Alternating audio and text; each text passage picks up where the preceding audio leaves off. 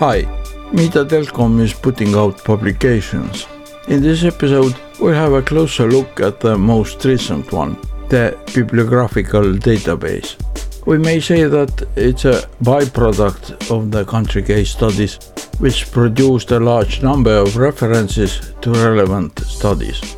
All this data has been assembled into one common combined bibliographical database, searchable thematically by the authors and else.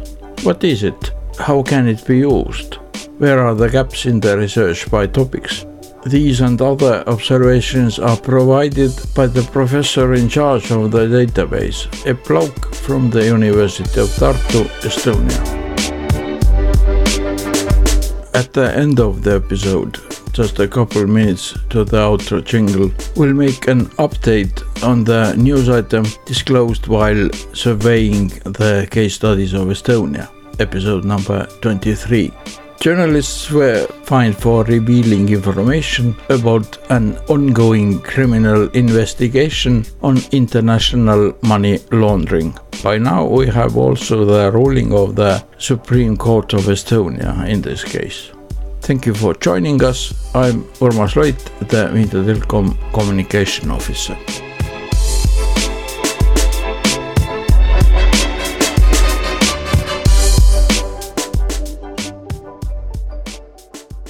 One of the tasks and deliverables of Mediadelcom is a bibliographic database.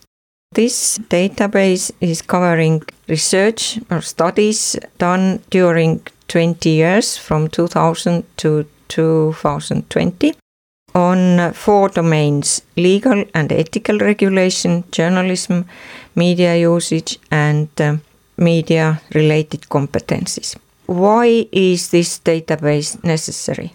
It's an important inventory that shows what kind and what quality information is available for media policymakers from the perspective of media-related risks and opportunities. And on the other hand, this makes it possible to describe and assess news media monitoring capability in each participating country. Hereby, I'd like to recall our very first podcast episode. Lenka Vaskova-Cesarova from Czechia pointed out the distinctive character of Mediadelcom regarding exactly the already published publications.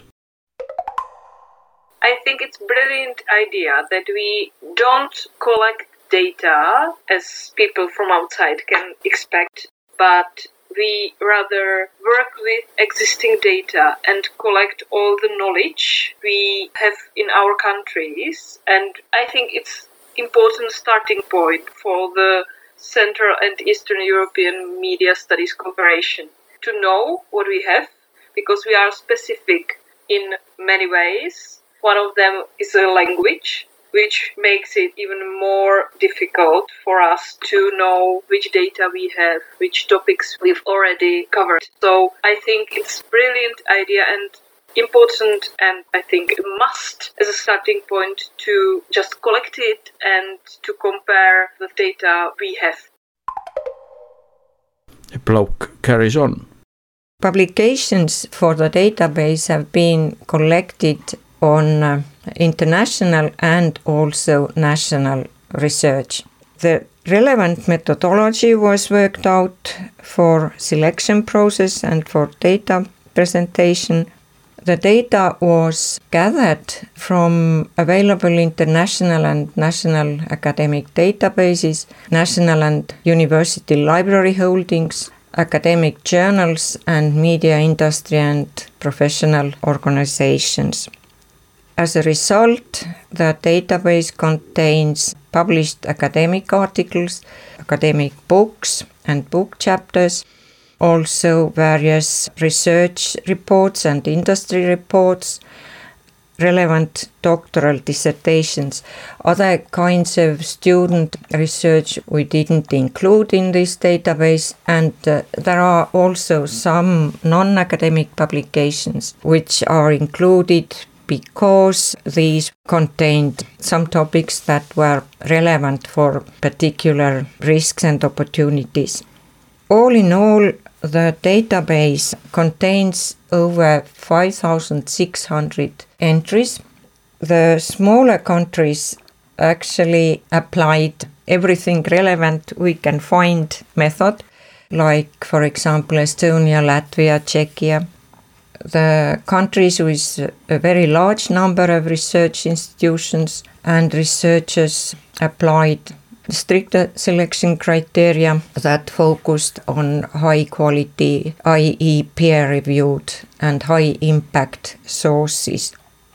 So this database does not cover all the academic publications in the fields of media and journalism research, but focuses on these mentioned 4 domains. There are 2 types or 2 kinds of databases available. One is consolidated database that includes all 14 countries. And then there are also separately databases for each country.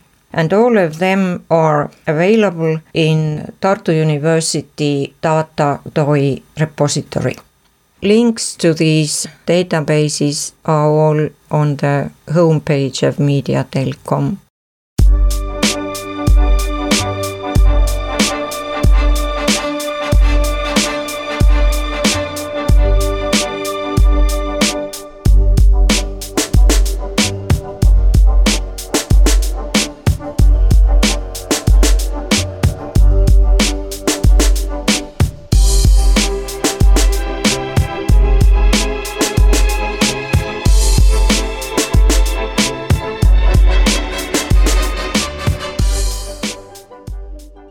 Some very preliminary results show that there is an interesting tendency of a growing number of publications. During the 20 years, the number of publications has increased almost tenfold, when in 2000, 63 publications were identified, and 20 years later, there was 581 publications. Then the analysis of national, international orientation shows that only about 1/3 of the publications are oriented towards international reader.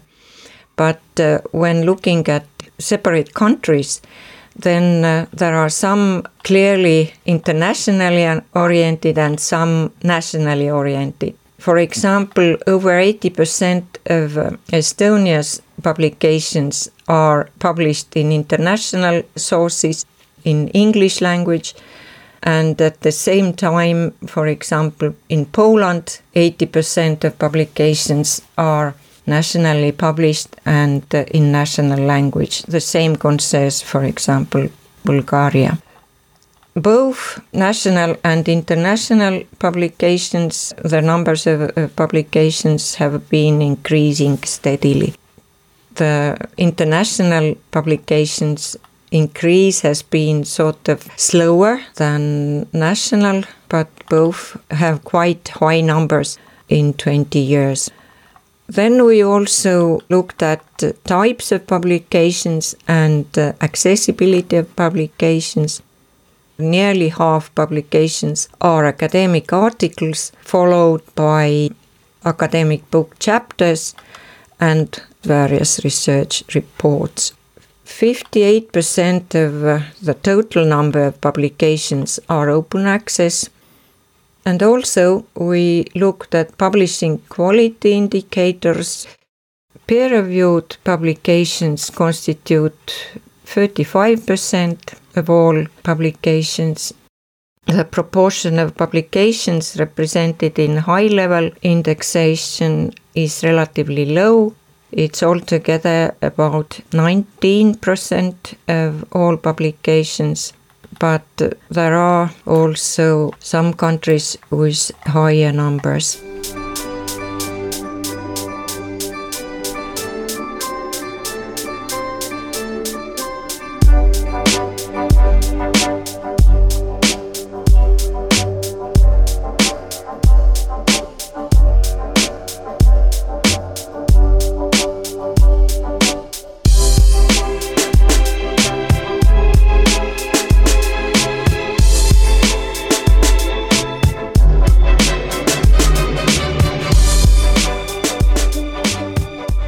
When we look at the domains and topics, then very clearly journalism is prevailing in all countries, and in total its proportion is 58% of all publications, followed by legal and ethical regulation domain.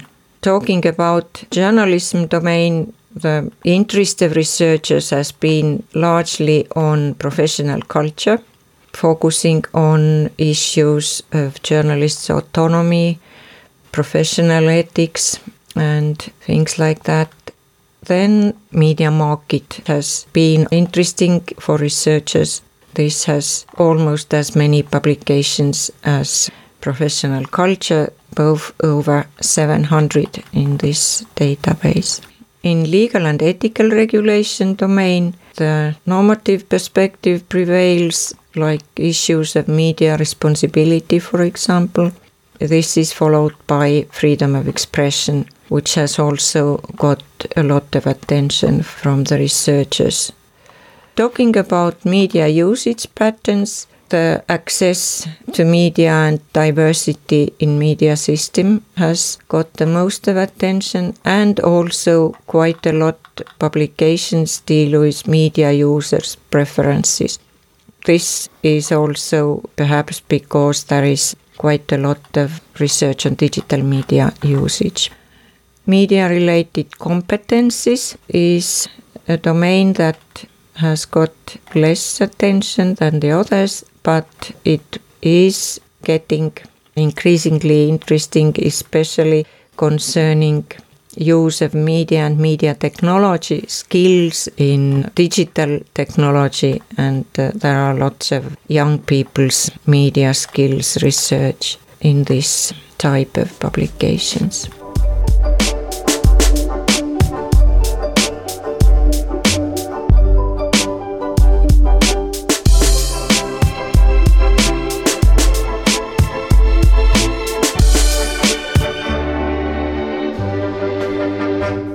This database also makes it possible to see where are the gaps in the research and gaps in the knowledge.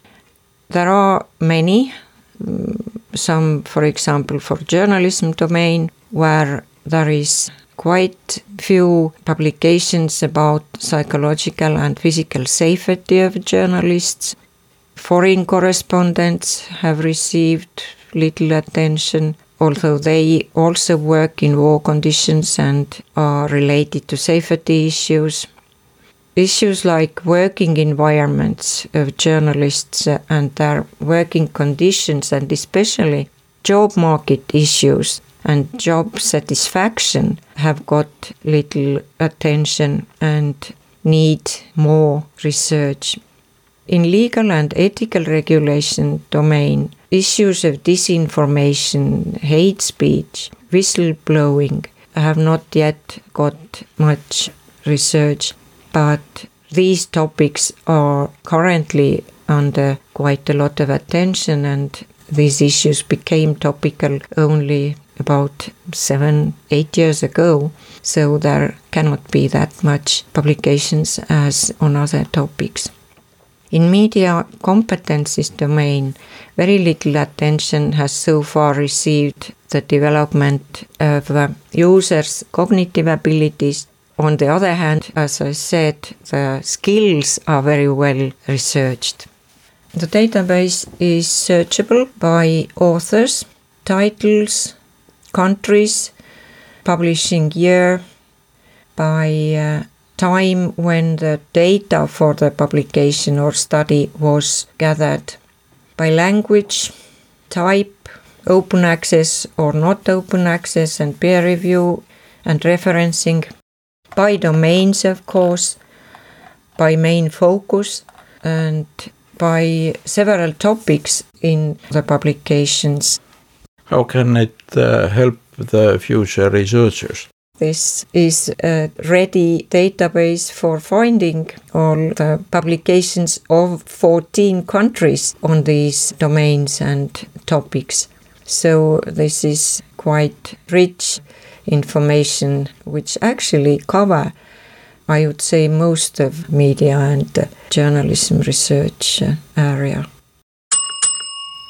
The database is formatted in Excel as Excel table, and everyone who is familiar with Excel can find lots of information, not only what I mentioned, but can try to do some kind of cross-tabulation and find what information is related to what publication.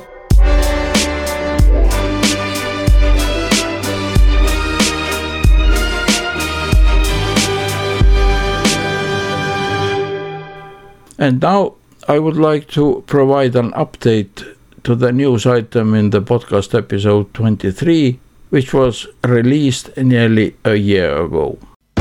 Estonia. We upgrade the lead-in of the case study episode about Estonia, episode 23, basing on recent developments. Upon Estonia reaching the 4th standing in the World Media Freedom Index, we told a simultaneous story about the first instance court fining reporters and the media house for disclosing criminal investigation details regarding alleged money laundering by the Swedbank without the permission from the prosecution. Later, this decision was overturned by the Tallinn Circuit Court, which found that even though permission from the prosecution is required for publishing pre-trial proceedings information, the fines were not justified as the article did not damage the investigation. In the final stage, the Supreme Court took the same position. The Supreme Court added an explanation for when disclosing information requires permission and what merits a fine. In principle, the Code of Criminal Procedure makes it possible to fine journalists for disclosing proceedings materials without permission, and this does not breach the principles of free speech according to the European Court of Human Rights precedents. Still, the Supreme Court clarified that the prosecution cannot grant or withhold permission arbitrarily. As to the ruling, the article wasn't misleading. The Supreme Court Justice Juhan Sarv said to the National Public Broadcaster ERR. Praegusel juhul avalik huvi selle teabe vastu, mis seal artiklis oli. In this case, the aspect of legitimate public interest towards the published information outweigh the interest that theoretically could sustain hiding it. The Supreme Court also found that the prosecution could not credibly reason how the article damaged the investigation. Moreover, the requirement to seek permission does not apply to information people have obtained outside criminal proceedings, and that was the case here. As to all parties involved, the understanding of the legal guidelines set by the case would be a matter for further grasp and engagement.